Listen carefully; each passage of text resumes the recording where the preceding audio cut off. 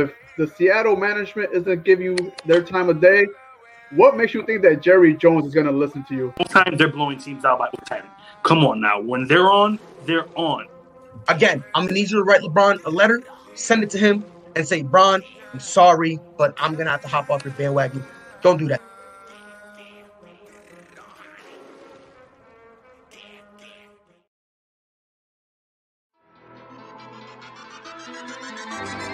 Attention all basketball fans. CMG Sports presents the Posting Up Podcast, where Lucas Boldick, Sean Scanlon, and King Zay discuss the latest news and topics throughout the NBA. So, if you have a love for basketball, make sure you check out the Posting Up Podcast, live every Tuesday and Saturday on Facebook, YouTube, and Twitch. Also available for download on every podcast platform.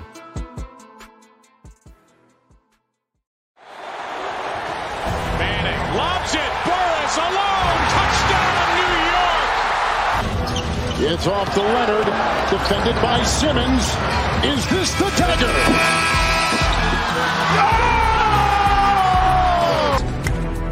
High fly ball, right field.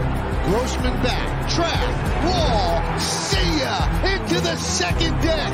A grand slam the other way for Aaron Judge, and the Yankees are pouring it on. For the latest news throughout the sports world, tune in to Sports Talk with R&J every Wednesday at 1 p.m.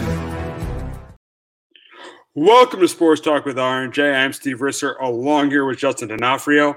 And what a night it was for Kevin Durant last night. I mean, in my opinion, that was the greatest performance of his career. And that's no hyperbole. That was the greatest performance of his entire career. 49, 17, and 10. He pretty much carried that team last night. I mean, he was absolutely phenomenal. That shot he made with 50 seconds to go was unbelievable. That shot pretty much clinched the game.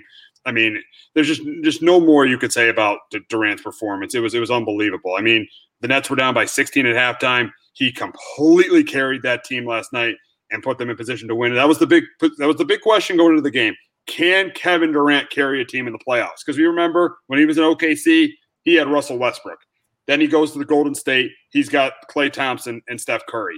But last night, James Harden played. But let's be honest, James Harden was a shell of himself. He was not anywhere near what he usually is. Kyrie Irving was out. And this man carried his team. Last night, Kevin Durant proved there is no doubt right now he is the best player in the NBA, and there is zero argument for that. There is no doubt about it. I mean, you could say LeBron James, but look at LeBron James against the Suns. When AD was out, LeBron James couldn't carry his team. Kevin Durant carried his team. He did what the top players in the league do. He did what LeBron did in Game 6 in 2012, putting up 46. He did what Kobe Bryant did for years with the Lakers. He did what Michael Jordan did with the Bulls in the 90s. That was an epic performance, a historic performance last night for Kevin Durant. And the Nets right now lead 3-2 over the Bucks. But Justin, the question is this: do the Bucks still have a shot in this series? No. I put that game a lot on Mike Budenholzer. Kevin Durant had an unbelievable game. That was, obviously his best playoff performance he had. I'm not trying to take any way, Kevin Durant carried that team, to get the win. But what I saw from the Bucks last night, and again, they have a 16-point lead at halftime. I hated some of the moves that they did. Two with the Bucks, they're not the Golden State Warriors, and they just shoot threes. That's not their strength. I thought too, they should have gone after James Harden every time on the offensive end and just made him go one-on-one. They didn't do that a lot. Giannis had the opportunity, and he takes a fadeaway. It's like, take him to the hole. You got like 6 inches on the guy. I didn't like that. And then defensively, PJ Tucker, the first few games, was doing a really good job on KD. Then last night, they just go under every screen. They were just switching off, and Kevin Durant was able to hit every shot. I think he made his first 8 shots in the second half. I put a lot of that game on Mike Budenholzer. Giannis had to be great too. He had to continue to keep, responding every time KD hit a shot. He wasn't able to. Giannis played really well, but he didn't come up big when it mattered. He had to outplay Kevin Durant. He didn't. No, and he didn't. I mean, when he had James Harden one-on-one. James Harden said, "I'm going to take you," and Giannis refused to take him to the basket. He ends up shooting a fadeaway. Terrible decision there. Oh, yeah. And then he drops the ball late in the game. He drops the ball late in the game. Giannis did not come up big, missed a couple free throws, and this bruised to a lot of people. And I've been saying this for years. And I want this to be a day where we celebrate how good KD is and not completely bash Giannis, because Giannis had a really good game as well. But I've been saying this for years. There's an argument Giannis is not top 5. And these last 3 postseasons have proved that. I know he's won 2 MVPs, but there definitely is an argument out there that Giannis is not top 5. As an argument you would obviously take there's no question you take Durant over him, even LeBron right now over him. Steph Curry, definitely I'd take Steph Curry over him. I would take I'd take Kawhi just because of his career accomplishments over him, and he beat him 2 years ago in the conference finals. And I would probably take James Harden over him. I mean, honestly, I would probably take James Harden over him because James Harden's able to shoot threes. You could make an argument Giannis is not top 5. Now, I don't want to turn this into us bashing Giannis. I want to celebrate how great Durant was, but Giannis, and this has been consistent with him throughout his entire career, has came up small in the postseason. Definitely. I'm with you. I hate to say it too. I know, we got to be celebrating what KD did last night. But, until Giannis until Giannis becomes a consistent three-point shooter, he can't be in the top 5. He just can't, And, again, top 5 players, they're able to carry their team in the playoffs when they need a big spot. We haven't seen that from Giannis either yet. So, Giannis is a fantastic player. I hope he gets a ring one day. I hope he brings one to Milwaukee. But right now, he's not top 5. I mean, I probably agree with you there. He's arguably top 5, but I probably agree with you that he's not top 5. And here's the thing about Giannis. I mean, yes, it's not his game to shoot 3-point shots, but if you look at all the top players in this league, they all can shoot 3-point shots. He's the one guy. If you look at outside of the centers, if you look at the top players in this league, Giannis is the one player that can't shoot 3-point shots, and I think it comes back to hurt him when he gets to the playoffs because guys know how to defend him. They know that he's not going to be able to make a lot of 3-point shots. They know they could just sag off the 3-point line and guard him. He's great at getting to the basket. He's one of the best players in the game at getting to the basket, but the problem with him is he can't make threes, and he just doesn't take over in playoff games. And yes, he takes over when they're down 0-2 and they need a win in game 3. But when you need to have that win in game 5, he just doesn't do it. And looking at the series, I still think it's anyone's series because of the injuries of the Nets. James Harden showed me last night that he's still not even close to 100%. I don't know if Kyrie Irving's going to come back for game 6. So I do think this is still a series, but I wouldn't doubt the fact the Nets win the series. And I wouldn't doubt the fact the Nets win the series if only Kevin Durant is healthy because of how great Kevin Durant was last night.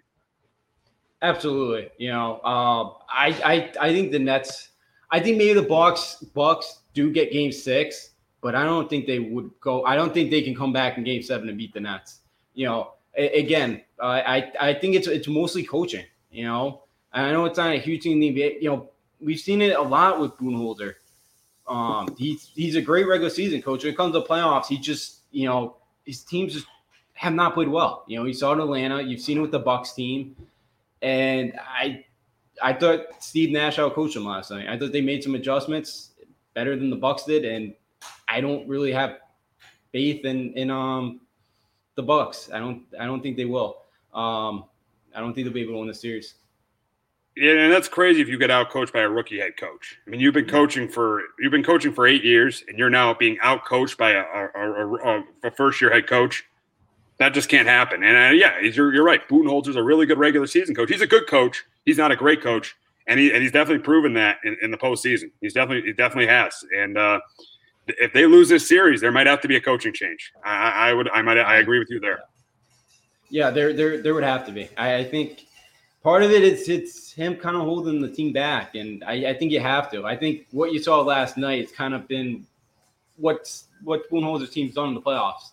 Kind of just hand over a game to the other team. Even though, look, Kevin Durant. I'm not trying to take anything away from Kevin Durant because he's phenomenal, but you got to figure out some way to slow him down. You know, I know Jeff Green had a good game too, and Blake Griffin, but you got to find some way to stop him. You cannot let him just win a game like that. Absolutely. So looking on to the rest of the series, I think the biggest key for the Bucks is yes, with DiVincenzo out and Tucker having to start, their bench isn't as good, but they need Connaughton and Forbes to step up more off the bench. Because the story that a lot of people aren't talking about last night is the Nets bench outscored the Bucks bench 36-15, and a big reason for that was Jeff Green. The Nets bench stepped up last night, and the Bucks bench did not. And the Bucks bench has struggled all series. And if their bench does not get better, it's going to be hard for me to see them win that series. Yes, I do think they could win a game 6 because I think the Nets should sit James Harden out for game 6 and should sit Kyrie Irving out for game 6. But there could be a realistic chance that Harden and Kyrie could be back for game 7. So the Bucks bench definitely has to step up. But right now, I did say Nets in 6 originally. I'm going to go Nets in 7 because I think that the Bucks win game 6 because I don't think the Nets need the game. And I think Harden's going to sit and I think Kyrie's going to sit.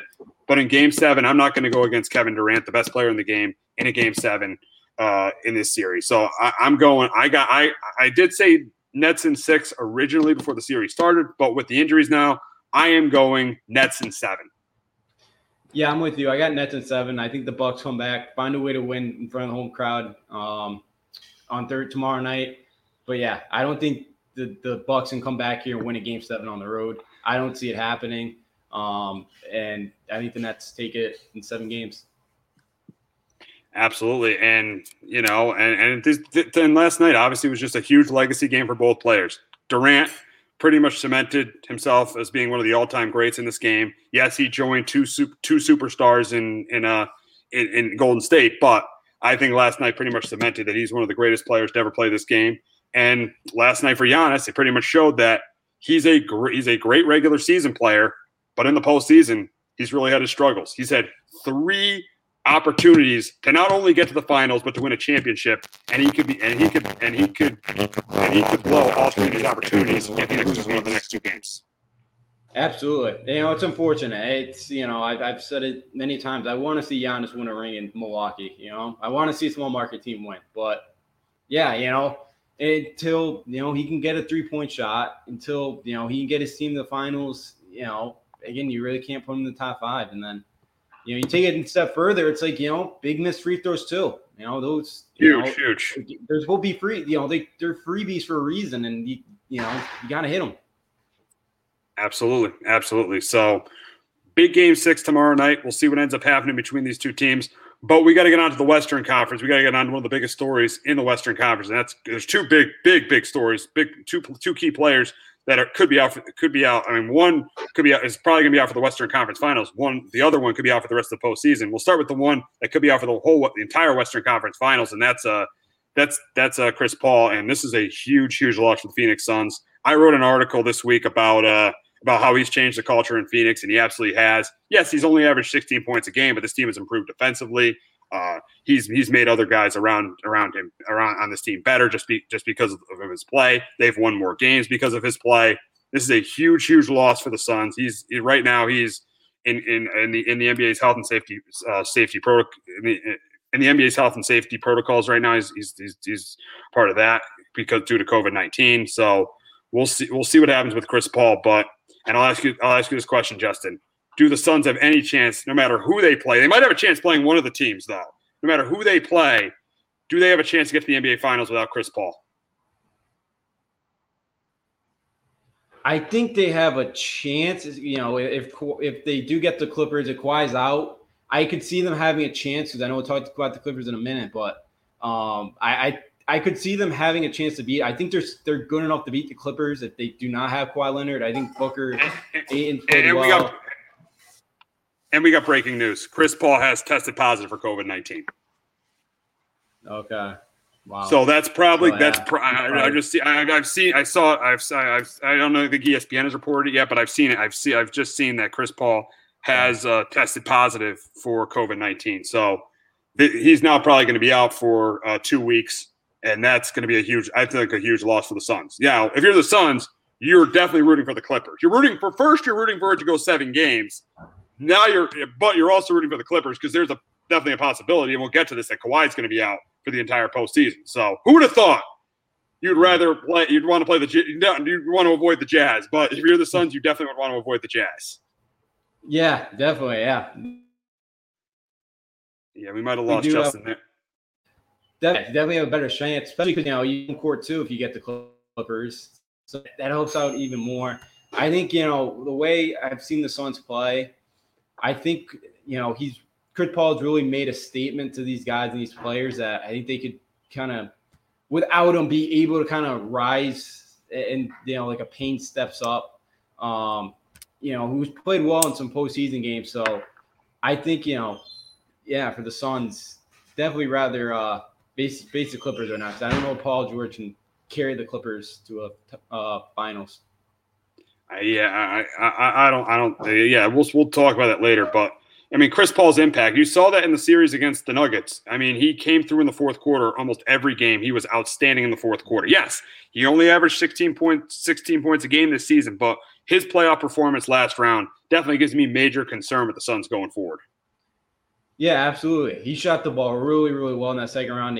Finally, that kind of shoulder injury kind of went away those last few games for him. Because, that third, fourth quarter, what was it, game 2 or game 3? He had like 18, 20 points in, the second half, late third quarter. He stepped up and really sparked them for a win. That veteran leadership that he kind of brings because, that Suns team's really young. They have a lot of young guys. So, having that veteran in the locker room like Chris Paul, and wherever he's gone, that team's improved the next season. Like, he's just brought such a winning culture to every organization he's played with. And, I think it's such a tough loss because of his impact. But I think the Suns, whoever they play, I think they still do have a chance to still get the NBA Finals. Yeah, we'll see. We'll see there. So, brutal loss for the Suns, and we'll see how things go for them going forward. But we got to talk about another player who, he sprained his knee, but now we've heard he may be out indefinitely, and that's Kawhi Leonard. And it's a big game 5 tonight. The Clippers head back to Utah to face our producer Jace Garcia's Utah Jazz. You see a picture of his big dunk he had in game 4.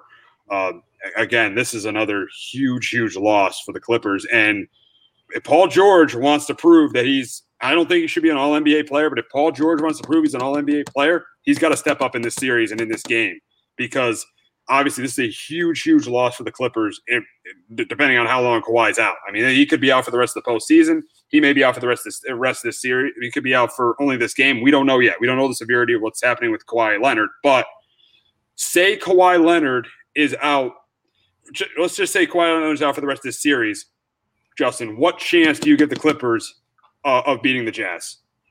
It should be tough. And Shams is reporting that it could be an ACL injury for Kawhi. Oh, so, wow. So this could be really serious. This could lead into next year. If this is an ACL, this could lead into next year. Yeah, which is very unfortunate. So this is even more serious than we thought. So, I mean, I honestly think if Kawhi's out, and Jace.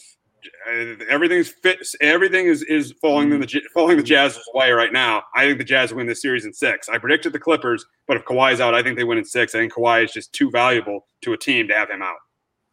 Definitely. I'm with you with the Jazz at 6 now. For Paul George, I really like the way he started to attack the basket the last few games. Because, the three-point shot wasn't falling. He started to attack the basket, and I thought it really helped them out, helped the team out more. But obviously, you play like a team like the Jazz, and they're going to hit threes. He's going to have to hit a couple of three-pointers. But I think the guy that could really have an X factor in this game is Morris. In their 3 wins, and 3 of their postseason wins, he's 16 for 37 from beyond the arc. In their losses, he's been 7 for 33. So if he's on hitting shots, the Clippers have a pretty good chance to win. If not, the Clippers are in trouble. He's got to kind of be the number 2 guy. He had 22 points in the first half of the other night. He kind of disappeared a little bit in the second half, hit a couple of free throws late, but they're going to need Morris. But I don't know if Paul George is good enough to carry this team on his back. Absolutely. And the big key for the Clippers is they need Morris and they need Reggie Jackson to play well in every game in this series going forward because they've been inconsistent. So, Reggie Jackson's been better than Marcus Morris in the postseason. Morris has really had two good games in this postseason: Game 7 against the Mavericks, and then Game 4 against the Jazz. But what the Clippers are going to need is they're going to need Marcus Morris and they're going to need Reggie Jackson to play really, really well. They want any chance in this series, because if they don't, and Paul George has got to do it by himself, I think he's in trouble, especially tonight, because you know that Donovan Mitchell is going to have a big game. You know Donovan Mitchell's putting up at least 30. He's done it in 6 straight playoff games. You know Donovan Mitchell's going to play well. That's obvious. And I think the Jazz players, the other guys, the Joe Ingles, the Rudy Goberts, the Jordan Clarksons, the Royce O'Neals, they're going to play better at home. So especially tonight, they're going to need Morris and they're going to need Reggie Jackson big time. They want any chance to win tonight, because they're going to win. If they want to win this series, they're going to have to win at least one game in Utah, and that's going to be very, very difficult without Kawhi Leonard. So they're going to need Morris, and they're going to need Morris and Jackson to step up, and the bench and their bench players of Nicholas Batum and Luke Kennard. They got to step up too. So they need to have those guys. Though they definitely need to have those guys step up. Absolutely, because too, it's going to be tough to shut down this Jazz offense. We might have lost Justin there, but you're back, Justin. Down. Yes. Yeah. You got to, try to hold the, for the Clippers holding the Jazz somewhat in check. They're going to have to score a lot of points to, and their defense hasn't been great. Yeah. Even like Zubac played, he's played decent. Like they're going to need him to kind of do some of the little stuff. Like he's been, a couple block shots, a couple rebounds, some putbacks. Like they're going to need Zubac too to make an impact in this game. Morris, if he can catch fire like he did in Game 4, the other night, again, that's huge. But it's going to be tough, especially too Mitchell being left off the All-NBA team. I think you're going to get a very angry Donovan Mitchell tonight. Oh, we'll get to that. We'll get to those when we talk about those. Yeah. Yeah. So I think you see Donovan Mitchell play with his hair on fire tonight, and I don't think they're going to be able to slow him down, or the Jazz offense. And the Jazz, it sounds like Mike Conley's officially out tonight too, so he won't be back. Yeah, that might help the Clippers a little bit, because that doesn't make the Jazz bench as good, but still, Donovan Mitchell has been phenomenal. They're at home. I did pick the Clippers in 6, but without Kawhi, I got to now go Jazz in 6. I know Jace likes that, but I got to go Jazz in 6 right now. I cannot trust the Clippers team without Kawhi Leonard. Absolutely, I'm with you too. I think the Jets pull this thing out in 6 games now. Absolutely. So we'll see what happens there. But we got to get to the other game tonight, and that's in the Eastern Conference. That's with the Philadelphia 76ers and the Atlanta Hawks. Hawks came from 18 down in Game 4 to come back and beat the Sixers. Terrible second half for Joel Embiid and Ben Simmons. Joel Embiid was awful in the second half. I don't think he's 100% right now. That's why I think it's anyone's series right now between these two teams. Ben Simmons was not good in Game 4. He was good in Game 3. He wasn't good in Game 4. Tobias Harris was good, but I think the biggest thing in this series is I think that if Joel Embiid is not 100%, there's either one or two things. Embiid's not 100% right now, or he just had a terrible Game 4. For the Sixers, they just got to hope he had a really bad Game 4 and a terrible second half. If this thing is a lingering injury, they could be in a lot of trouble against the 76ers, against the Hawks. Against the Hawks tonight, because Trae Young has been outstanding in this postseason. 25 points in Game 4, had 18 assists. He was great in Game 4. Bogdanović had your guy, Bojan Bogdanović again had 22 points in Game 4. John Collins had 14 too. So I think if Embiid that's going to be the big question: is Embiid healthy? If Embiid isn't healthy, this could be anyone's series, and here's why. The Hawks will not have to double him inside, and they wouldn't get as many open looks. And Danny Green's out too, so that's another 3-point shooter. They wouldn't have as many open looks from Tobias Harris or Seth Curry. So I think that's a huge factor is Embiid's health in this series. If he's not healthy, it's anyone's series. But if he just had a bad game in Game 4 and he's still healthy, I think the Sixers win the series in 6 games. In my opinion, I just think he had a terrible second half. I'm going to still go with the Sixers like I did previously. I'm still going Sixers in 6. But, Justin, in your opinion, who has the edge in this series right now? It's, right now it's a toss-up, right? Because I know Embiid said his knee's been bugging him and it's still bothering him. So, that's caused a concern. And if, it's still bothering him, I would probably take the Hawks because, look, they had to take Ben Simmons off the floor the final possession of the game because he can't shoot and he can't shoot free throws. So, I know they have Tobias Harris and Seth Curry. They've both been playing really well, but, I take Trae Young over both of them. So, again, if his knees bother him, I think it's Atlanta. With Bogdanovic, Gallinari, I think Clint Capella could have a, big game down low.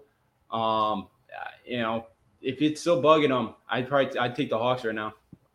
Yeah, I mean, it's all going to come down to how Embiid's health. That's what this series is. I mean, the Hawks could win it in 6 if he's not healthy. The Sixers probably win it in 6 if he is. So this series all pretty much comes down to a healthy Joel Embiid. That's pretty much what it comes down to. It's that simple. Absolutely. Did you see? Such an impact he makes on the over 12 in the second half. It just doesn't happen. He still had 21 rebounds. I know he had the chance to tie it and missed the layup. Just kind of overshot it. But yeah, you're definitely right. Before saying the double teams, if the Atlanta does not have to double team, they can leave them all kind of one-on-one with Capella, and he's not 100%. That's does not. Harris and Curry aren't going to have open threes and a couple more missed shots. And again, I just don't trust Ben. I don't trust Ben Simmons to be able to kind of pick up the workload. I know he said after the game he's going to be more aggressive, but I haven't seen it from him in 4 or 5 years in the NBA. So I don't think things are changing tonight. He is so overrated, it's ridiculous. I mean, the guy can't shoot threes. The guy is not a scorer. I mean, for what he's been expected to be and what he thought what he was going to be during that 2018 season when he won rookie over Donovan Mitchell, which I still can't believe that happened because, I mean, Donovan Mitchell is much better than Ben Simmons. I mean, he's just completely overrated. I'm so sick and tired of hearing about Ben Simmons. Yeah, his defense is really good, but he is not the player that's worth that we thought he was going to be when he was the number 1 overall pick. He can't shoot, and it's as simple as that. Absolutely. And I going back to when he played at LSU, I kind of saw all those signs. That was an under 500 LSU team. They had a top 5 recruiting class too. Yeah. And when you're under 500 in college, that should show you something. That should have shown teams something that he couldn't shoot. The team was bad in college. How many NBA superstars can you think of had a really bad college basketball team? I mean, Steph Curry was known for his run in the NCAA tournament. That's what he was known for. Either the best, the NBA superstars didn't play college basketball or played internationally like Luka Doncic and Giannis, or their teams at least made the NCAA tournament. Ben Simmons' team, when he was in college, didn't make the NCAA tournament. No. Yeah, that says something. And even look at CJ McCollum and Lehigh. He put up 32 against Duke. Damian Lillard, Weber State, they believe they made it. I don't think they won a game, but I believe they did make the tournament. John Moran a few years ago. Yeah, you're right. Them to the NCAA tournament. Yep. Yeah, you're right. It shows. There's not. I'm trying to go through it, but I don't know any superstars that played in college that played on poor teams their final year. Does not happen very often. Nope, not at all. And and obviously Ben Simmons, I think he's overrated, but we'll see what ends up happening in this series. I mean, it's 2-2. Embiid's health, it's all going to come down to that. And we'll see tonight. Big night of the NBA. You got 7:30. You got the Hawks and the 76ers on TNT. And followed by that, you got the Clippers and Jazz. So 2 series, 2-2. I know there's a lot of injuries, but still, we got some really, really good basketball happening tonight on TNT. So it should be a great night of basketball. Yeah, absolutely. Should be fun. It's unfortunate all the injuries, but makes it more competitive and more balanced. It's kind of the way it is. Something that Justin kind of likes this year. I think you like the NBA a little bit more this year because it's a little bit more balanced. Yes, I do. I don't like all the super teams, and because it's sometimes some years it's tough to watch the playoff because it's like you already know the 2 teams that are going to be in the finals. So. Yeah, this year it's been it's been crazy, which I do enjoy, the craziness. Yeah, we'll see what ends up happening there. But we got to talk about a story out of Dallas this week, and that was Luka Doncic being upset with the Dallas front office. And I wouldn't blame him, man. This guy is one of the best scorers in the game. Yes, he's not the greatest defensive player in the game. He's an outstanding scorer. He could pretty much score from anywhere on the floor. 6'7" point guard. He's he is clearly a top 10 player in this game.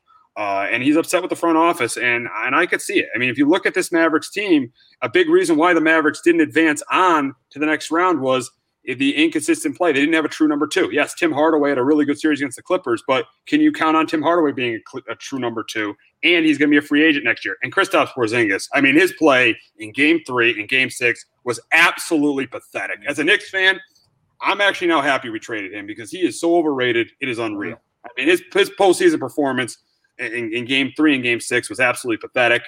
I mean, if I'm Luka Doncic, I think he's got a right to be frustrated. If you're the Mavs front office, you better step up and make some moves this offseason, or Luka Doncic is going to want out of there, and you're going to lose Luka Doncic, and then you're going to be back to being a 25-win team. Absolutely. And, again, Mark Cuban, I think, one of the best owners. I think, he'll sort this thing out. I think, he'll do whatever he can to help Luka Doncic out. But, yeah, to me, I'm not, because to me, I'm not too worried with Cuban being, on top there, and all that. I feel like they're going to be able to figure out, and he'll be there in the long term.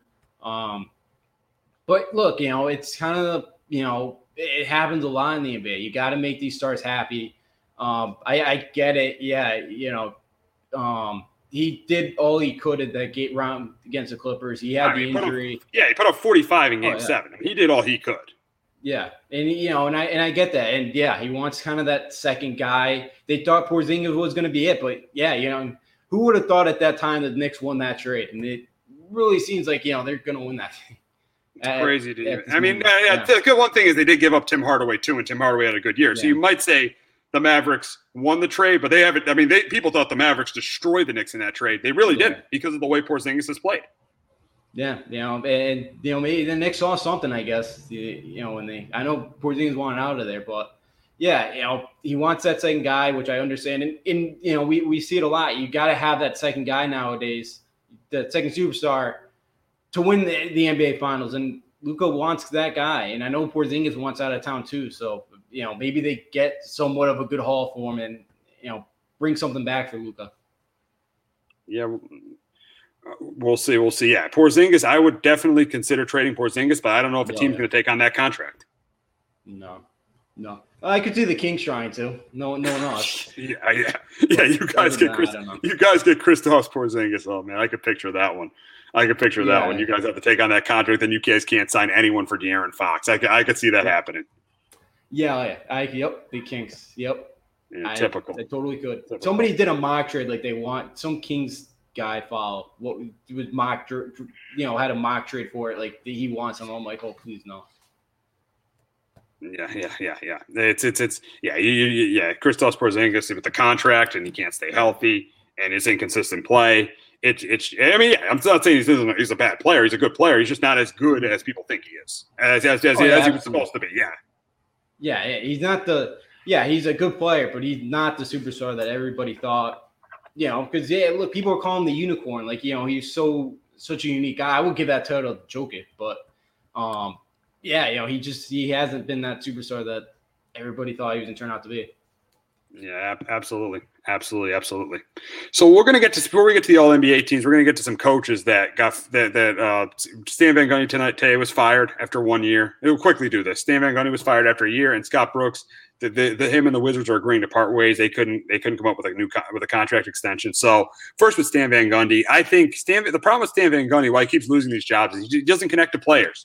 And in the NBA, you got to connect to players. This isn't 2009 when he got to the NBA Finals and his voice was the most important voice. This happened with Dwight Howard. He ends up getting fired. Then with the Pistons, he only lasted 3 years. He got fired there. The reason he got fired in Orlando is because he didn't get along with Dwight Howard.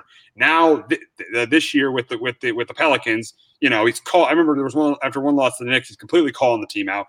You can't do that anymore. You're going to lose your job. If Zion wants you out of there, you're going to be out of there. Zion will get you fired because Zion is more important to that organization than any head coach that comes through that organization. I don't care who that coach is. So I think Stan Van Gundy's got to learn. He's got to start being more of a player's coach or he's never going to survive in this league. And really, ever since, the Dwight Howard thing, he's never been the same coach.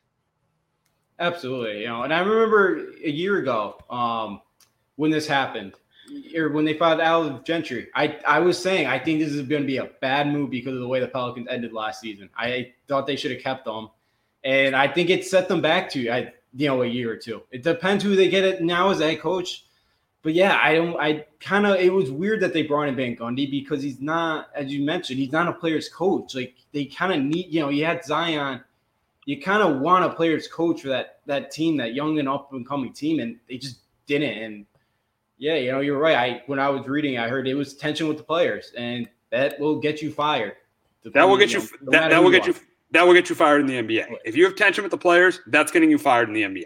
And he's just never learned that. He's never evolved, and that's why he keeps losing jobs, because he just hasn't evolved at all.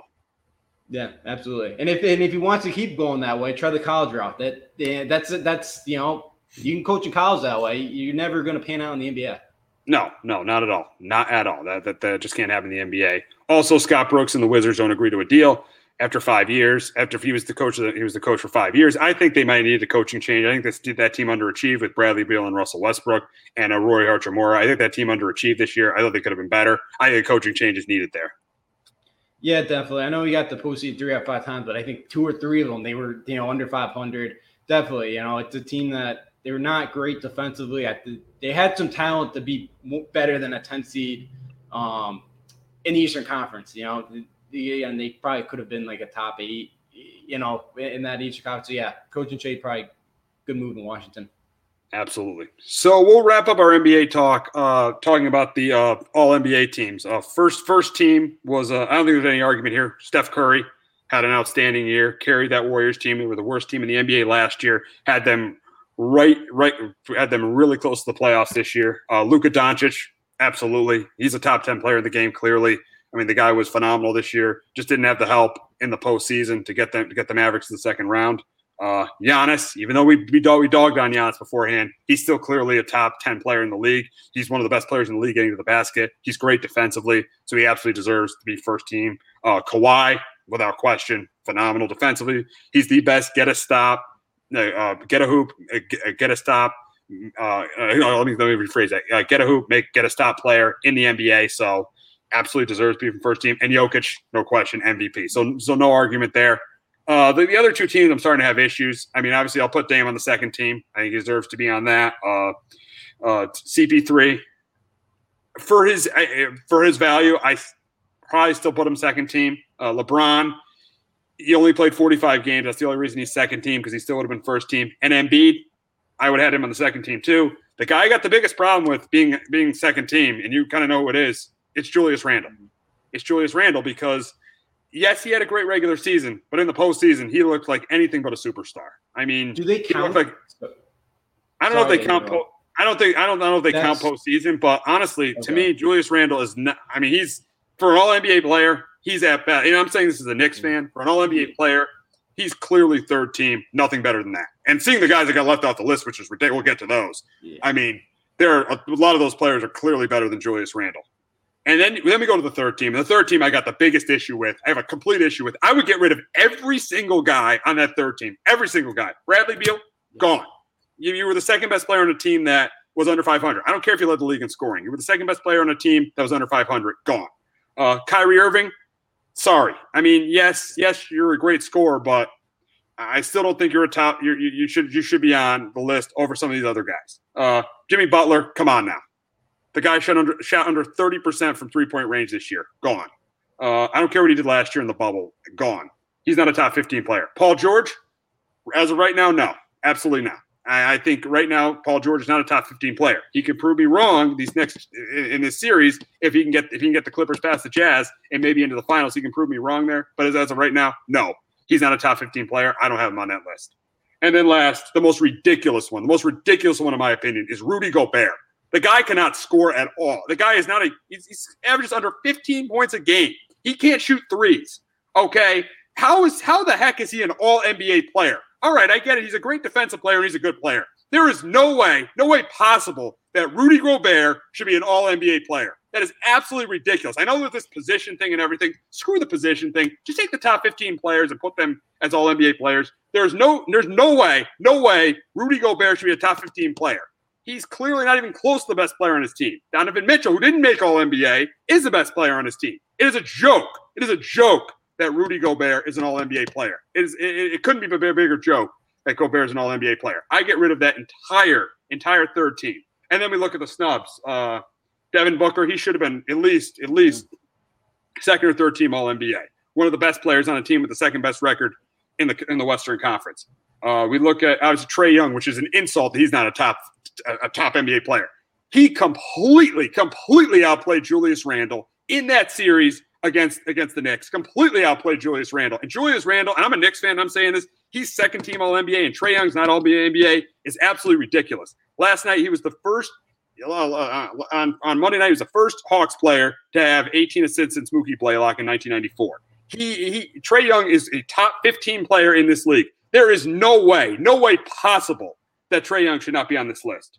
Russell Westbrook. Yes, I'm not the biggest Russell Westbrook fan, but he averaged a triple-double this year. How is he not at least third-team All-NBA? I don't get – listen, I'm a detractor of Russell Westbrook. I think he's one of the worst NBA players to win an MVP. But I don't get how he's not on this list. And James Harden, yes, I know Harden only played 44 games. I understand that. And that's why I don't have beef with Kevin Durant not being on the list. That's why I don't beef with Anthony Davis not being on the list, because they only played half the season. So that might be their prerequisite. They only played half the season. But James Harden, he should absolutely be. If you're going to put LeBron on the list for playing 45 games, you should at least make James Harden second team for playing 44 games. And then you got the one that bothers me the most, and it bothers me completely, and it should bother Jace a ton too, and that is Donovan Mitchell. How the heck is Donovan Mitchell not an All-NBA player? Are you watching this postseason? This guy's been amazing. He's averaged 30 points per game. Six consecutive times he's averaged over 30 points a game. How is he not an All-NBA player? So I think this list from the second to third team on is not good at all. I think the third team is complete garbage. I would get everybody off that third team, and I'd replace that whole third team on that list. That third team on this list is absolutely terrible. Justin, your thoughts on this list? Yeah, I'm fine with first team. Second team with Randall, with how good of a regular season he had, I was okay with him being on the second team. You know, especially the way the third team went, I was okay with it. But I understand where you kind of, you had the issue with it. I just, I don't know if they actually count playoff stats or not. Yeah, I mean, it's a huge, because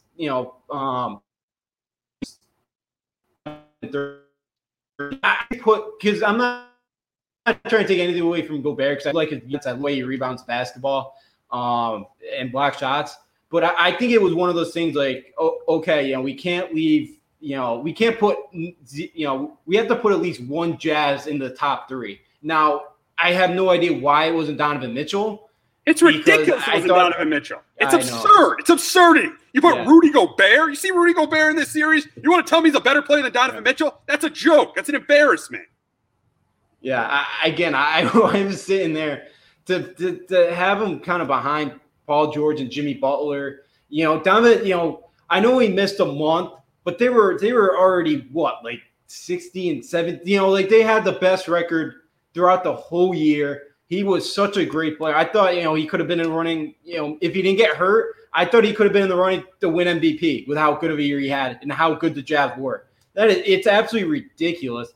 I don't know. It's the media, right, that votes these? Like, it's like I just don't get it. I know they have to like match the positions and all that, but it may be better to scrap and just here are the top 15 players in the year. That may make it easy, for all sports to do that, because then you leave guys out like Donovan Mitchell who are so deserving of being being on the all-team NBA. Even though that could be a blessing in disguise for Jazz fans, because I said it when we were talking about the Jazz game. I think you're getting a very, very, very angry Donovan Mitchell tonight. And then I'll just, and then Booker and Young. I don't know why those two aren't on it either. I know it's probably because, Paul George and, Jimmy Butler are guys that are known and been in the league for a while, so they kind of give them the benefit of the doubt. Again, it's not right. Those two definitely should have been more deserving. Especially because that Heat team underperformed big time. And I know it's, from fatigue from the bubble last year, but that Miami team should have been a lot better than they were throughout the year. Yeah, absolutely. So, that's our list for the All-NBA. I mean, obviously, big. Next couple of days in the NBA, you got a couple game six. You got a couple game sixes.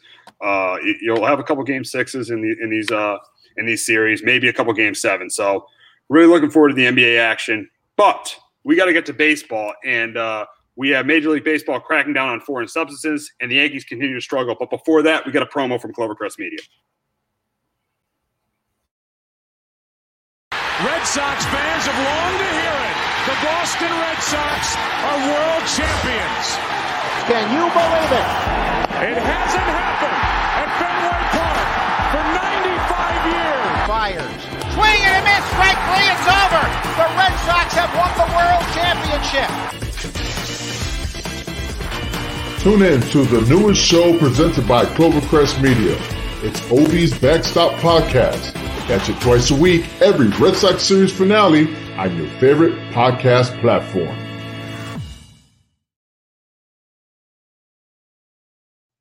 That is Ovi's Backstop Podcast.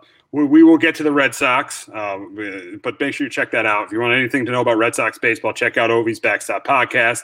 But we'll get to the Red Sox a little bit later. But we got to start with the Yankees. And even though, despite their win last night over the Blue Jays, they just continue to struggle, and the bats continue to struggle too. And it's even the whole lineup too. I mean, Judge has struggled. LeMahieu even though he hit that big home run, probably his biggest hit of the season on Saturday, he's continued to struggle. I mean, Gary Sanchez has started to hit the ball well, but he's been struggling. And really, the lineup, I mean, where they are in runs scored, as Cashman said yesterday, we are far below what we thought we were going to be offensively, far below expectations of what this team was going to be offensively, and that's obviously the biggest problem with this team. But also, I think there's more problems. Is really right now in the rotation. I think Kluber's a big loss because number one, it's when Michael King has started, the team has been 0-3. And another thing is realistically, the only guy you can trust this rotation is Garrett Cole, because Montgomery was not good last night. I mean, the Yankees were able to come back against the Blue Jays bullpen and win that game. Montgomery wasn't good last night. Tyone was terrible on Saturday. Herman wasn't good on Sunday. This rotation is now starting to struggle too, which definitely raises more concern. You can only I know how great Garrett Cole is. You could really, and with the Kluber out, you could really only trust one starting pitcher. I mean, the good thing is for the Yankees, they did get Zach Britton last night, got out of a bases loaded jam. Chapman got the save, so I think the bullpen is obviously, like it's been for years, the strength of this team. But still, I know the Yankees have hit a little bit better, but the way it's gone this year at the plate and with the lack of depth in the rotation, at this point, to me, I've ruled the division out. It's very, very hard for me to see this team getting a wild card spot. Even though they won last night, it's still hard for me to see this team get a wild card spot. Absolutely. This team has been so pathetic. They're second to last in the American League in run scores, only behind the Detroit Tigers. That's embarrassing. That is embarrassing if you're a Yankee player, a coach. I've been meaning to bring this up for a few weeks, but I saw a quote a couple weeks ago from a former MLB scout who's in his 70s. He said the New York Yankees have 3 Major League Baseball players: DJ LeMahieu, Brett Gardner, and Kyle Higashioka. He said everybody else he'd stay away from. He would stay away from Judge and Stan because they probably strike out too much. That's probably why. Yeah. He was kind of an older, older baseball guy. He wouldn't have drafted those guys, so he wouldn't have wanted to trade for him. And I think that kind of says a lot. It's the line of construction with this team. It's just there's no guy that besides really LeMahieu and Gardner that are just contact guys. And again, it catches up with you when the ball's dead and like it is right now. Look, they got 6 runs last night. They kind of got help from the Toronto bullpen, which is just absolutely just horrible. Well, it's got to be one of the worst bullpens I've ever seen a Major League team have. But look, it's like, okay, they scored 6 runs last night. They hit, 2 or 3 home runs, but they're all solo shots. It's like when they hit home runs, no one's on base. It's, it's been pathetic. The starting pitching ERA since I think June 1st is like 6.46. So, and I don't know what that would be if you take out Garrett Cole, but I don't want to see those numbers because he's the only guy you can trust right now in this rotation. But so yeah, you scored 6 runs last night, but a guy like Ross Stripling, he'll go 7 innings of shutout ball tonight. Like you just don't know what lineup's going to show up, and I still don't trust this team to score runs. And look, going back to last year too, they were 35-29. It's not like they won 40 games last year. They weren't great. They kind of had the same problems they did last year, and it's concerning. And you start to wonder, is it talent? Is it just some of these guys just not as talented as they once were, in this new era. Who knows? But I starting to kind of lean towards that theory. And Dylan, who's on the Roll Call podcast, made a great point that this actually has been this started last year when the team was not great. They weren't great last year. They didn't have a great. And it was only a 60-game season, but they didn't have a great regular season last year. And it's bled into this year. And I think it's Aaron Boone. I think Aaron Boone has got to be fired. I am done with Aaron Boone. I think that's the reason this team is not produced. You can't get rid of 25 players. You got to get rid of the manager. And if this team continues to play the way I know they won last night, but if they continue to play the way they've been playing, they got to get rid of the manager. Aaron Boone absolutely needs to go. And I don't want to hear the defense. I saw in a Yankee chat last night, we're not going to give Boone credit for pinch running Tyler Wade and pinch hitting Clint Frazier. And then Clint Frazier at the game again. The team is 34-32 and they're favorites to win the American League. I don't want to hear. I'm not giving the manager any credit for that. I'm sorry. The team has underperformed. And it's Aaron Boone is at fault. And Aaron Boone, was a big reason why they lost that playoff series last year to the Rays when he pulled Debbie Garcia after 1 inning and started J.A. Happ. Then J.A. Happ gave up 4 runs. So he contributed to them losing in 5 to the Rays last year. So I don't want to hear the Aaron Boone defense anymore. Right now, if this continues, I want Aaron Boone gone. And I said it last week, and I'm going to keep saying it. Absolutely. He should. And the only thing is I know he's an absolute puppet, and he can. And Aaron Boone knows baseball, so he could not have been dumb enough to put Ruben Odor in the 3 hole. Like that had to be, either Cashman or somebody in the analytical. Of course. They need that lefty righty thing because we got to overthink it all the time. Just put your best hitters in a row. Who cares about lefty righty? I'm so sick of it. I'm so sick of hearing about lefty righty with all these analytics. I'm tired of it. I don't mind analytics, but I'm tired of this lefty-righty nonsense. Just hit your best hitters in a row and build your lineup that way. Not we got to put a lefty between Judge and Stan because that's what the analytics say. We need the pitcher to we need the pitcher to have we don't want to have 3 right-handed hitters all hitting in a row, which is total nonsense. Yeah. Stop it with the analytics and just play the game. It's ridiculous. Yeah, it's ridiculous, and I can't stand it. So that's why it's like, okay, if they fire Boone, it's like that's very hypocritical, though, on Cashman because he's not really running Boone's not really running the show here. Now, I do agree, though, he's gotta stop being such a player's manager. And I know that's not the thing anymore. You're not supposed to be the drill sergeant, but you got to find a good medium because, again, they're 34-32. They're on pace to win 83 games. You're probably going to have to win about 90 games to make a walk. That may be on the short end. Like, you got to start drilling at some of these guys, and Boone's not the guy to do it. Now, look, I don't know if Mendoza would be that guy if they even did fire him. I don't know if Phil Nevin would be that guy if they fired him. But, Boone's got to really – he's got to – I wish – and I know it's the front office, but he knows baseball. He played in the league. He's a third-generational – yeah, I mean, his brother played. His dad was a manager and played. So, yeah, he's a third generation. Yeah. I mean, yeah, he knows the game of baseball. Stop being a puppet with the front office. Start doing what you want to do. But the problem is he's not going to stand up for himself. He's going to be a puppet to this front office, which fired the manager, the guy whose team swept us this weekend, Joe Girardi, who they should have never fired. That was one of Cashman's, out of the 20 years he's been with the Yankees, one of Cashman's biggest mistakes was firing Joe Girardi. I would have loved to have seen what Joe Girardi would have done with this team, especially when they got Giancarlo Stanton in 2018 and when they got Garrett Cole in 2020. I would have loved to have seen what Joe Girardi would have done with this team, but they didn't let it happen because, they didn't want to give Girardi another contract. Just another horrible move by Brian Cashman. Probably is where Brian Cashman's a Hall of Fame GM. That was a terrible move by Brian Cashman firing Joe Girardi, and it's showing up now. It definitely showed up this weekend when Girardi swept us this weekend. Yep. Absolutely. Because Sunday they just looked absolutely lifeless. And Girardi wanted to get them this weekend. He'll be back in mid-July or after the All-Star break. They'll come like the week after. But, yeah, Girardi wanted this game this weekend. His teams wanted it. Yeah, and that's a Philly team that's underperforming, hasn't really played well. They just haven't gotten it together, and they sweep you. And, again, this is, bringing up playing a National League ballpark. Stan finally gets hot in Minnesota. You have to make up and win some games. Put him in the outfield. That was hurt anyways. That was ridiculous on Sunday. That was absurd on Sunday when they didn't have Stanton or Judge. I knew when I saw that lineup, they're going to lose that game. When you don't have Stanton and Judge in the lineup against Aaron Nola, I know Aaron Nola's had a great year, but you don't have those guys in the lineup. Are you kidding me? That's another reason why you should be fired. Giving them Absolutely. The day off when we're only 2 games over 500.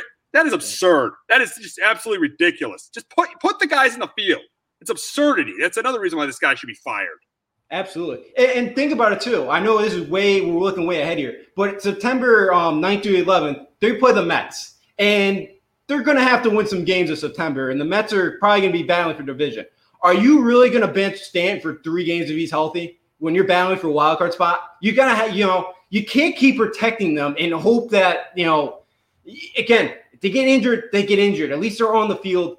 He's a good enough outfielder. He played with them all 2 years. He's used to being in the outfield. You can't protect these guys forever.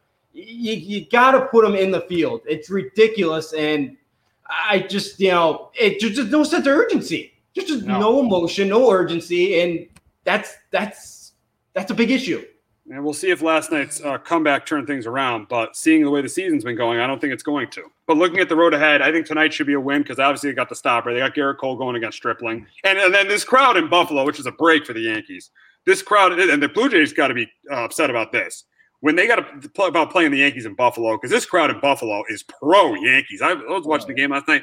That crowd is pro-Yankees. That's 3 extra home games. You're taking 3 home games away from the Blue Jays, and you're giving those home games to the Yankees. So that was definitely a pro-Yankee crowd last night, and that's why I think Garrett Cole wins tonight. But tomorrow night, I think they take 2 out of 3 from the Blue Jays because I think they lose tomorrow night because they always lose when Michael King pitches. And honestly, I don't have faith against them against the A's this weekend against Bob Melvin's team. I think they lose 2 out of 3 looking at who's pitching, looking at the fact Montgomery's pitching, look at the fact Tremont's pitching, and look at the fact Tyone's pitching. And Tyone was absolutely terrible. He's the guy who's got to get taken out of the rotation when Severino comes back because he's absolutely got to be gone because he's absolutely horrible on Sunday against the Phillies. So, yeah, so you got Tyone, Herman, and Montgomery pitching this weekend, and then you got Manaea and Bassett pitching for the A's. So I think the A's take 2 out of 3. So I think after Monday, I think this team, I think this team loses after tonight. Tonight when they win, I think they lose 3 out of 4. I just think that's just realistically the way the season's been going. Absolutely. Thursday night they go up against Anthony Kay, the UConn product. He's not been great, but again, yeah, you never know with the Yankee lineup, and yeah. They usually beat up on the A's, but I don't really see it this time around. The A's are playing really well. Bob Melvin just got his contract extended through next year. So, again, they'll be playing for him this weekend. Yeah, I could see them lose 2 out of 3 against the A's. Again, I thought King pitched better at the end of the Red Sox game. So, with how bad Anthony Kay has been, I feel like they should be able to sweep the Blue Jays. Now, again, I think, I don't know. I don't think that's going to I'm not very confident on that happening, but I think they should. And yeah, they probably lose 2 out of 3 against the A's. And maybe 50,000 people this weekend booing this team. Maybe that sparks them. We'll see. We'll see what happens. We'll see what happens this weekend for the Yankees. But before we get to the Red Sox, we got to talk about a player that the Yankees are playing this week, and he owned the Red Sox at Fenway this week, and that's Vlad Guerrero Jr. I mean, the guy was absolutely phenomenal. He had a home run in every game in that series. Hit the home run to tie the game on Monday night. Right now, Justin, I'm asking you this question. With 22 home runs, which leads the major leagues, the 56 RBIs, which leads the major leagues, and with a 354 batting average, is Vlad Guerrero Jr. The best player in baseball? I'm going with yes right now. Trout's been hurt. Tatis, he's been good, but he's been playing really well. But Vlad's he's the type of guy. He does not miss on. He's so disciplined. I think he only chases like 14% of the time. He's just his swing is just so – I love his swing so much. I know he got that from his dad, and, he was taught very well. That one on Monday night, Barnes just kind of left it hang. His curveball didn't really move that well, and he hit that thing 450. I think he is right now. I know it's obviously mid-June, but he'd be in the lead right now for the Triple Crown. And losing the 40 pounds has been the best thing that Vlad Guerrero has done, and it's a great thing for baseball that you got Vlad Guerrero Jr., the son of one of the best Hall of Famers in Vlad Guerrero. It's great for the sport. Oh yeah, it's great, and you got Tatis Jr. seeing what he's doing with the Padres. I mean, the two sons of. I mean, obviously Vlad Guerrero was definitely a better player than Fernando Tatis was, but yeah, to see those two sons playing the way they are, being these stars in baseball right now is great for the game. Oh yeah, 100%, and it is. And then I think with how hot Vlad's been, I know last night a rough one, but it's like at the point, like even the Red Sox guy was talking about, it's like, do we just give him the Barry Bonds treatment? Do you watch him with no one on, even to put the winning run up? They were probably talking about that Monday night when he hit the home run off Barnes. Oh yeah, they were just kind of going after Teoscar Hernandez instead. Yeah, he's just been that high, and it's great, and he's got a great eye. Again, he put the ball in play, he hit bombs. It's been a joy to watch, and it's been great because I remember watching his debut in kind of that rookie year, and it was like, okay, it was cool to see him, but we didn't get what we expected from him. Now we're getting the superstar that we all hoped and wanted to see out of him. Absolutely, and absolutely. I remember I watched him 3 years ago at Dunkin' Donuts Park hit a home run down the left field line. I mean, so.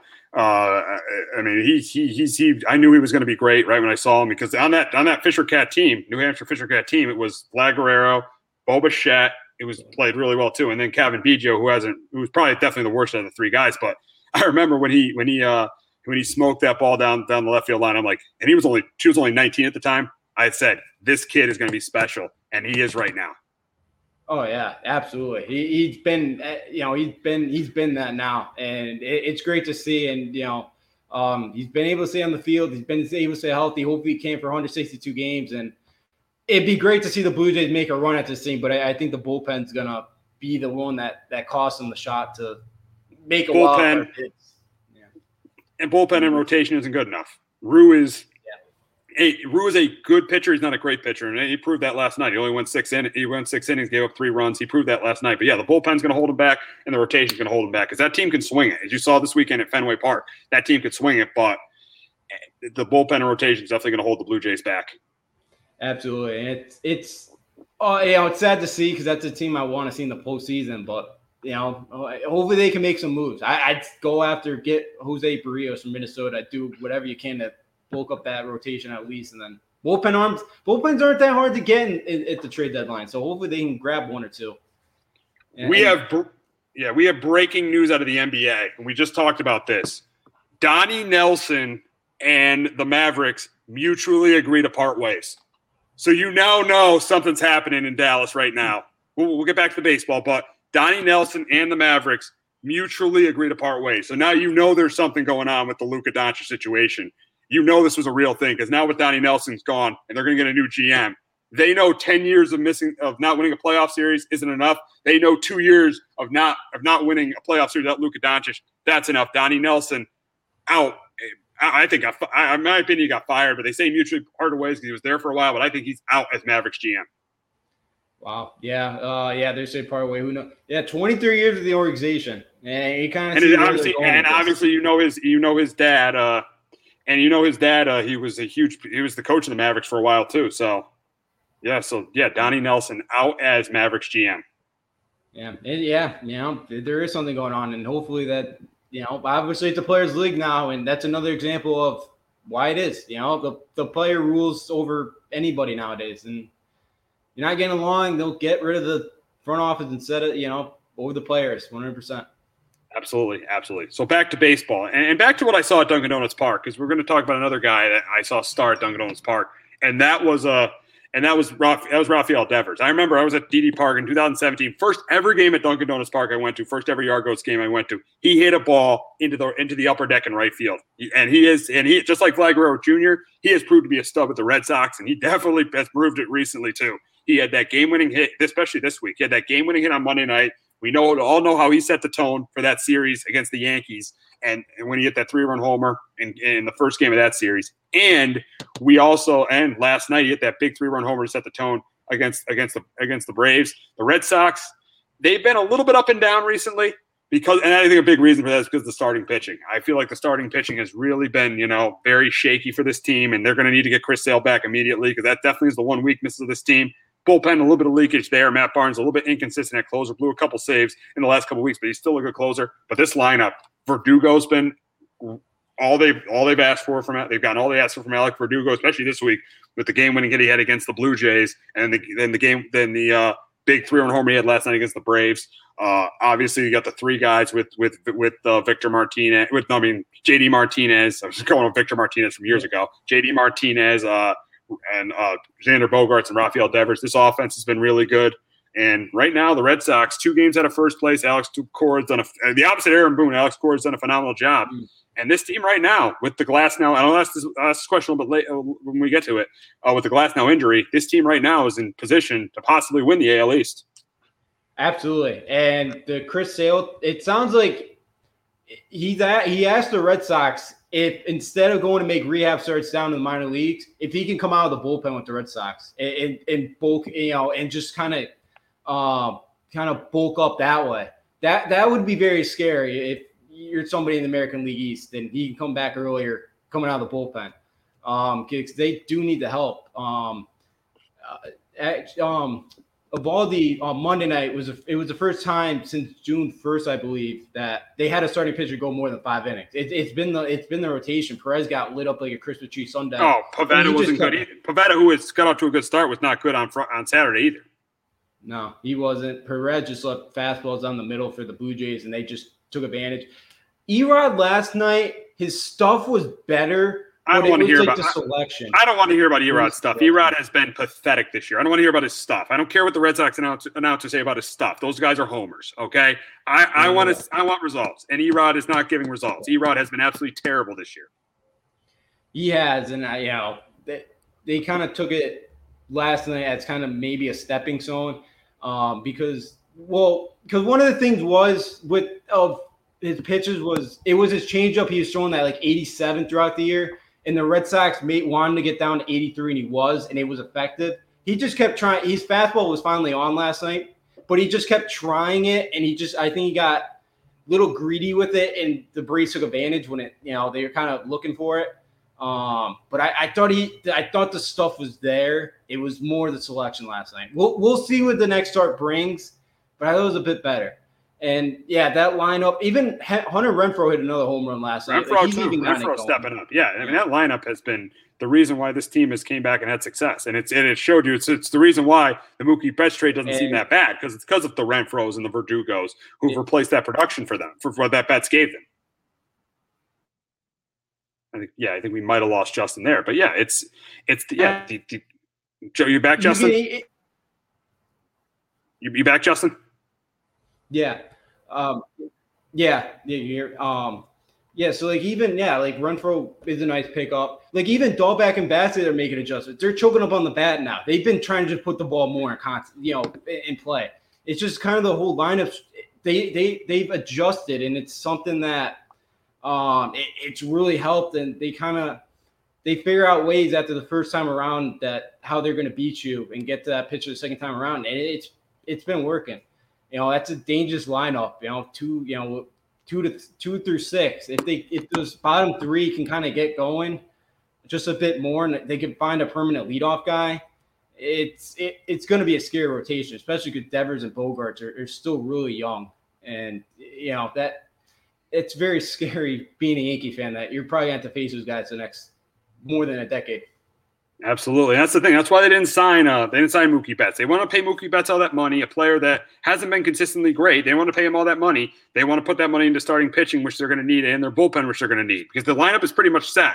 they got to improve the starting pitching in the bullpen if they want to be a perennial World Series contender for that team. So we look at the road ahead for the Red Sox tonight. Garrett Richards against Ian Anderson. I think they split with the Braves, and I think they take 2 out of 3 from the Royals.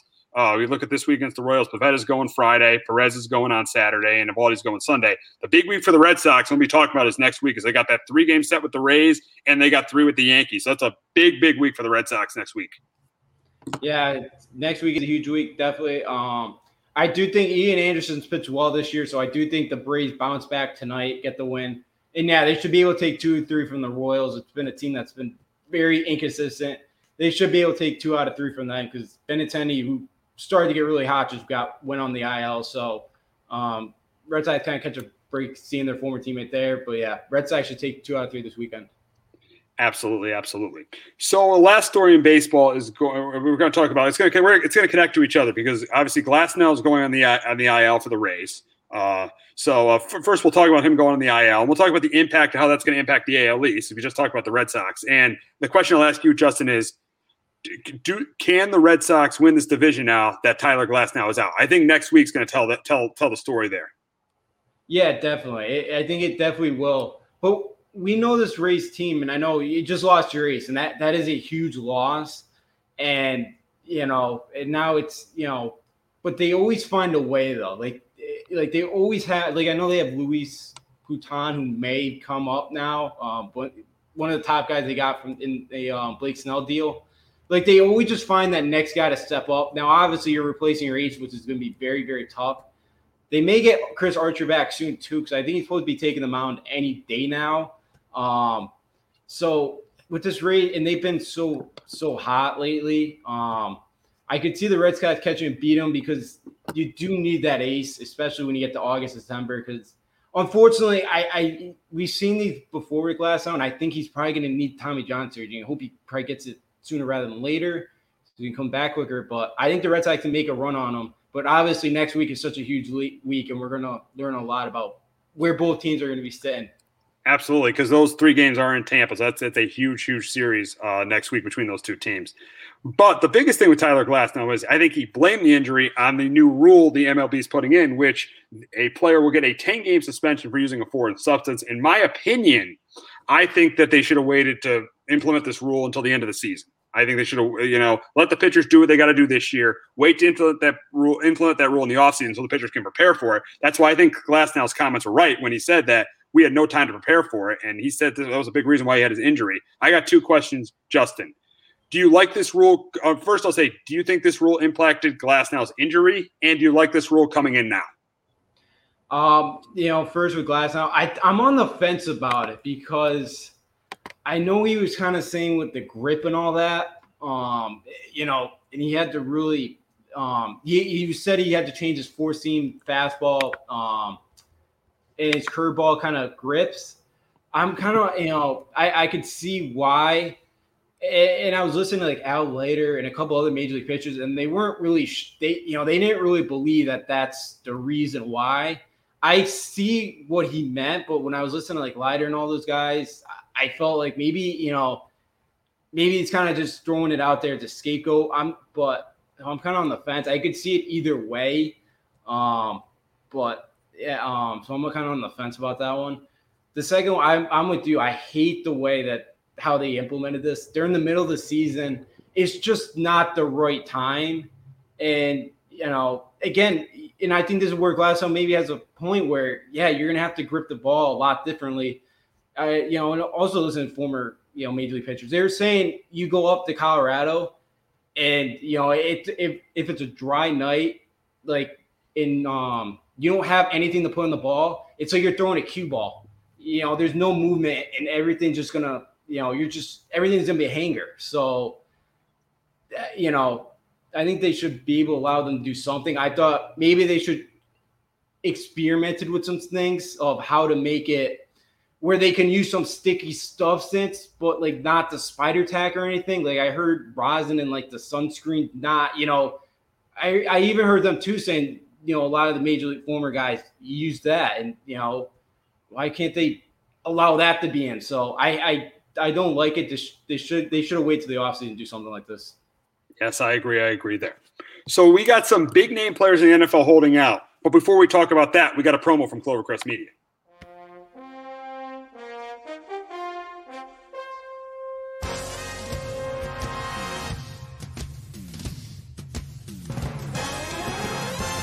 The Giants are running New York like the Times as Danny is dropping all sorts of dimes. Saquon's thighs are ruining defenses' lives and Leonard Williams making opposing QBs feel him. Receivers think it's scary to line up across James Bradbury, and the Giants have a bright future led by Coach Judge, Jury, and Executioner. Tune in to Drawing About the G-Men every Wednesday at 6, live on Facebook, YouTube, and Twitch.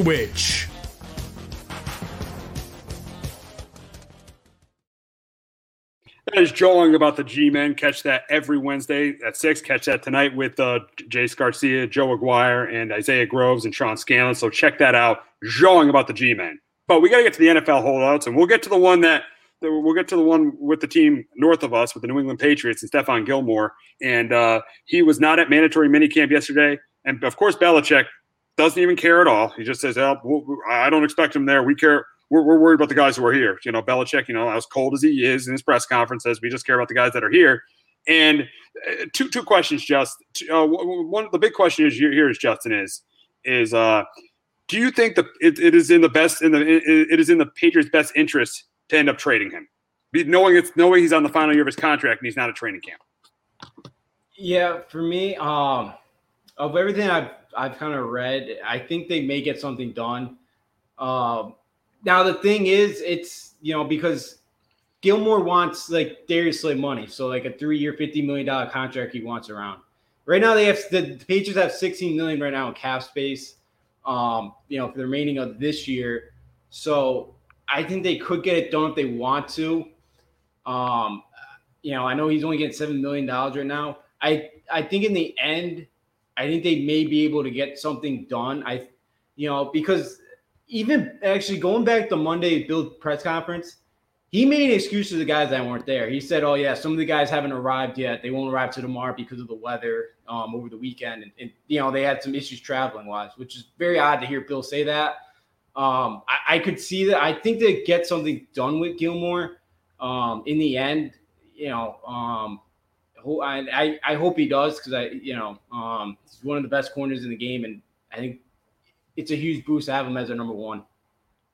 Absolutely. Yes. And last year, according to Pro Football Focus, it was definitely his worst year with the Pats. J.C. Jackson had a really good year, but you have to be fair about that and say, Gilmore's is going up against DK Metcalf and going up against and DeAndre Hopkins. He's going up against the best receivers on every team in the league. So at times his grade, his PFF grade will go down, or J.C. Jackson, he's facing the number 2 receiver, his BFF grade will go up. So I think J.C. Jackson is good, but I think, yes, the Patriots may want to get some value for him if this thing gets really ugly, but I think the Patriots should definitely wait this out and get him on the field, because if everything works with Cam Newton, this team could be a really good football team this year. That's a big question. If everything works out with Newton, I don't think it's going to, but if it does with the coaching staff, I think this could be a very good team this year. So I would hold off on maybe trading Stephon Gilmore, but if this thing gets really bad, you may just have no choice. Yeah, absolutely. And because we saw, what J.C. Jackson was as a one last year, he got burnt. He got burned a few times. So it worries me if he's going to have to be our number one. Obviously Gilmore, toughest assignment. And I know it was probably his worst year. I know he's kind of battling injuries throughout the year and all that. He missed a few games, but I thought he did, a pretty good job on most of the ones that he had to face. I thought he did a pretty good job there. And if he's not going to be, and if he doesn't want to be on the street and he wants to get traded, then definitely go ahead and get some value for him. Because, again, I think the defense is good enough. It's about the offense. And I don't know if you've seen videos of Cam. He can't hit guys 10 yards on the field. Despite what Bill has been saying about him. He's light years ahead of where he was last year. Despite what Bill's saying about him, he did not look good in camp. But I don't take a lot of stock on how a guy looks in training camp. I'll see how he looks once the season starts. Yeah, absolutely. Me too. But again, if you can't hit a wide open receiver with no defenders, that does worry. That does concern me a lot. And as a Patriot fan, that was a big problem last year. Yeah. Oh, yes, it was. So I heard Mac Jones, it may be getting thrown in the fire right now. He's getting even more reps. So, we'll I think we might have lost Justin there, but we'll definitely be talking about what happens with the. You back, Justin? Justin, you back? I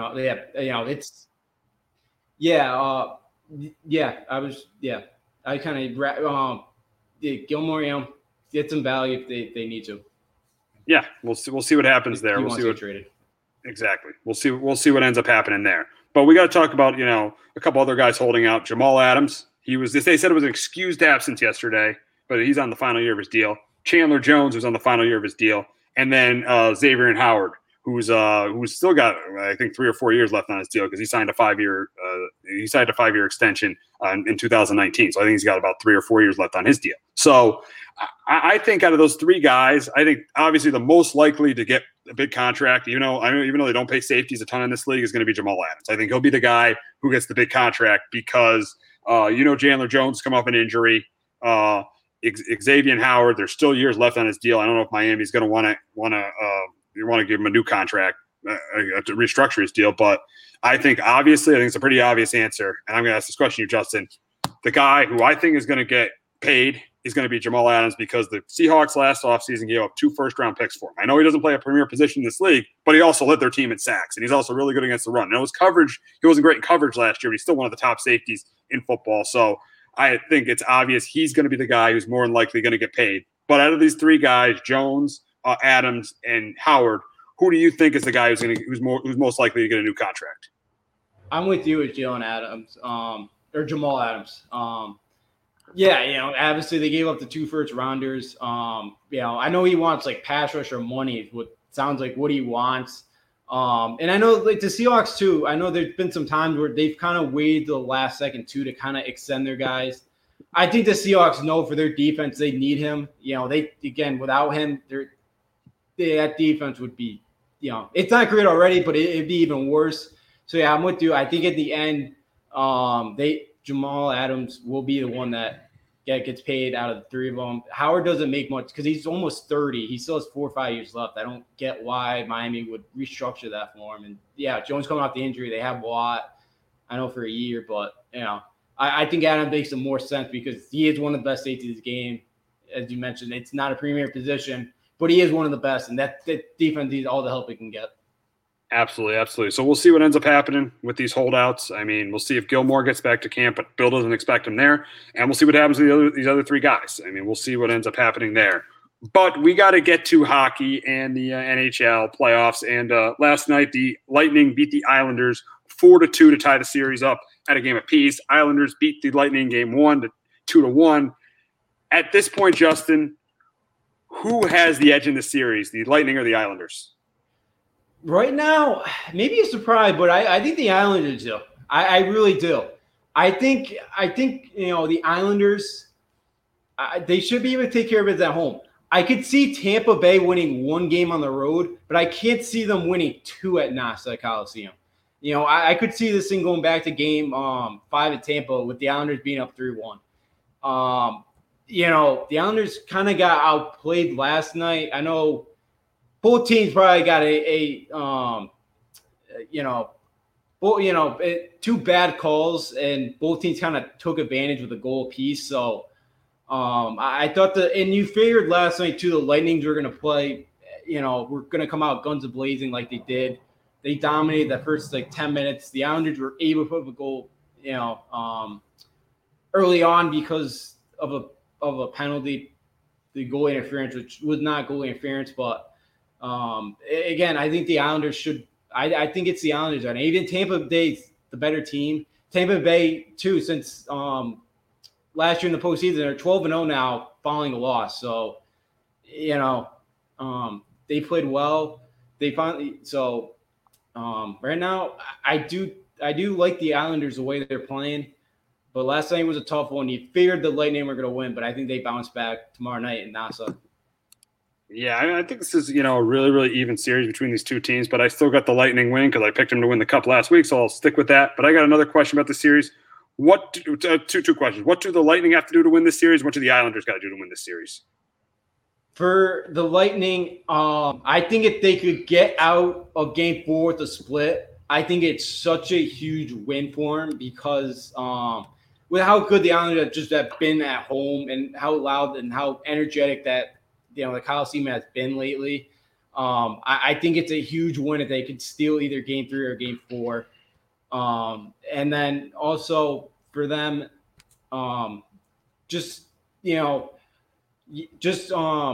stay out of the box because when it's a 5-on-5 game, the Tampa Bay Lightning are so much better. They have so much more talent. Braden Point already has 10 goals and 5 assists. Kucherov already has 5 goals and 17 assists. Like those two, the top line have been unbelievable. So if the Lightning if they can just play even hockey, they should be able to win the series. For the Islanders, I think it's fast start again tomorrow night. You got to be able to put a goal up first. Keep that crowd into it. Get that crowd going. It's going to make all the difference. And then it's got to be Varlamov. Last night he got elbowed in the head by kind of his own guy. Push point into Varlamov. He missed the rest of the first period. He came back. But I think he's a difference maker, though, because I think Tampa Bay is going to get a ton of shots. The Islanders blocked 18, and the Lightning still had 44 shots. He's going to have to stand on his head to win this series. I think he's good enough to do it, but it's going to be a tough task. It's got to be Varlamov. He's got to be a brick wall in that. So we'll go to the other series, the other semifinal series between the Canadiens and the Golden Knights. I think this was pretty obvious. The Golden Knights beat the Canadiens 4-1. Do the Canadiens have any shot in this series? No, and I don't know how much you watched of Game 1, but I watched very minimal of Game 1. Didn't watch very little of Game 1. I don't think I watched Game 1 at all. Okay, well, again, it is a total mismatch. It's night and day between the Canada teams and the U.S. teams right now. The pace of play, Montreal just was not ready for it. The physicality, Montreal was just not ready for it. I think Vegas now is like a minus 1,000 favorite to win the series. Again, they're a huge favorite. I don't see the Canadiens having much of a chance. Carey Price could steal a game or two, but that's about it. This Montreal had just not seen anything like this year. And you could see it really affected them. They had a lot of problems on Monday night. Why is the play so bad with the Canadian teams? It's just the pace. It's just they just haven't. Toronto was the best team, and Toronto's not. Toronto was mediocre at best. I felt like, they had 77 points. I just didn't think which is pretty good, but you look, they kind of had one line with the Matthews line. The Oilers are the same thing; they have one line. Winnipeg, they had talent, but not a lot. Montreal is so young, and it was goaltending. It was Montreal was able to kind of slow down the top lines of every team. It's just the talent's just not there, and it's unfortunate because it's been a decade since the Canadian teams had made the Stanley Cup. And, hockey is so popular up there, but their teams they're just not that good. It's unfortunate, but they have some superstars. It's just they don't have enough around. Yeah, the funny thing is the last time a Canadian team made the Stanley Cup was the Canucks in 2011, and that was former Ranger coach Alain Vigneault. Alain Vigneault was head coach. And that leads us to our next – what do you say? Oh, yeah, he was after, yes. Yeah, Vigneault was after Tortorella. Vigneault actually got them the cup in 2014. So, yeah, Vigneault was because he was the coach of the Canucks in 2011 who lost to the Bruins in the Stanley Cup, got fired in 2013 from the Canucks, ended up becoming the Rangers head coach. And that leads us to our next point, our next point with the Rangers and a new head coach. They hire Gerald Gallant as their new head coach. We know he got the Vegas Golden Knights to the Stanley Cup final against the Capitals in 2018. Got fired in 2020 and Dirk DeBoer got hired. But do you like this hire, Justin? I mean, I've seen it's kind of actually similar to the Vigneault hire because you remember when Tortorella got fired in 2013, they brought Vigneault in who got to a Stanley Cup with the Canucks. But I know the team isn't anywhere near as good. But he got to the Stanley Cup Finals with the Canucks in 2011. So we hire another coach who gets to the Stanley Cup Finals in Jerry Gallant. So do you like – I kind of like this hire because you got an expanded team to the Stanley Cup Finals. Do you like this hire for the Rangers? I love this hire. I thought he got an unfair rap when Vegas fired him last year. I know they were kind of mediocre before that, but I thought he did a lot for that city to get that team where they were. He just came back. It took a while because he just came back and because he won the gold medal Canada's national team. That's why it took a little bit to hire him. But Canada started 0-3. They come back. They won the Gold Cup. He's a guy. He's a hockey lifer. He loves it. He played it. He's got a lot of coaching experience. He knows how to talk to the veteran guys. He knows how to talk to the younger guys. He's gonna have your back. He's a guy that he's a guy that's a player's coach, but it's also a drill sergeant when he has to be, which I like, and it's what you need. I feel like in pro sports nowadays, to have it work. But I'm very, very excited to have him on board here. Again, he's a guy that's going to be able to take them to the next step. I think the Rangers made a home run hire right now. And, Quinn probably wasn't that guy to get them the next step. And I think Gallant's the guy, and I think they will. I think I think the Rangers have the talent, to get back and start competing again for a cup. Yeah, and I mean they got especially on the offensive side of especially with the goal scorers with Zibanejad, with Panarin, and with Lafreniere. So they definitely have some goal scorers. So as a Ranger fan, I'm excited about the hire too. Yeah, absolutely. I am too. I can't wait to kind of see what he does with his team, and hopefully he gets us back into the playoffs because I miss cheering for a team in the Stanley Cup playoffs. I miss it. Yeah, we had that from 2012 to 2016. We haven't had that the last 4 or 5 years. So I definitely want to get back into being in the playoffs. I miss those days. But we're going to wrap the show talking about a major in golf this weekend, and that is the U.S. Open. And obviously Bryson DeChambeau, the defending champ, he's at 18-1 odds. Dustin Johnson, 16-1 odds. The leader is Jon Rahm. 10-1 odds. Brooks Koepka, 18-1 odds. Roy McIlroy, 20-1. Jordan Spieth, 20-1. Justin Thomas, 22-1. Patrick Cantlay, 25-1. Justin Rose, 45-1. So, I mean, my favorite right now, I'm going with Dustin Johnson this tournament. I think he wins this major. I'd like to see Dustin Johnson and Bryson DeChambeau go at it at the end, but I'm going with Dustin Johnson in this major. I want a known guy to win. We had an unknown guy win the Masters. I want a known guy to win the U.S. Open. Yeah, be nice for Dustin Johnson. I'm actually going to go back to Bryson DeChambeau because I know at this course it's very narrow and you need to have a good drive. DeChambeau, his driver is unbelievable. So as long as he's not too chaotic out there, with the length he can hit the ball, I think he could win win this thing back to back.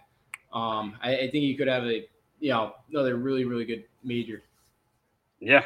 So as you know, obviously the U.S. Open, really, really excited for that. And as I said, I just want to see two known guys going at it Sunday night. Yeah, it probably destroyed the Masters not having that. Seifele was pretty cool. He looked like the caddy from Happy Gilmore. That's why I was voting for him. I was rooting for him on Sunday. I just felt like it was a cool thing, but.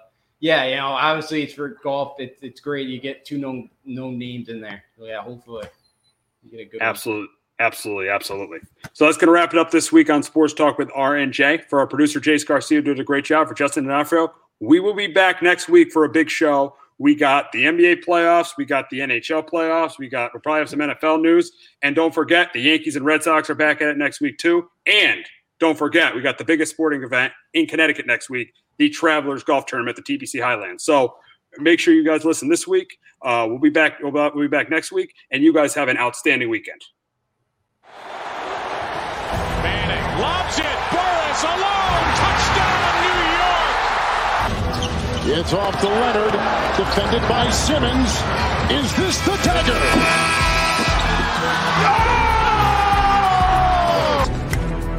High fly ball, right field. Grossman back, track, wall, see ya, into the second deck. A grand slam the other way for Aaron Judge, and the Yankees are pouring it on. For the latest news throughout the sports world, tune in to Sports Talk with R&J every Wednesday at 1 p.m.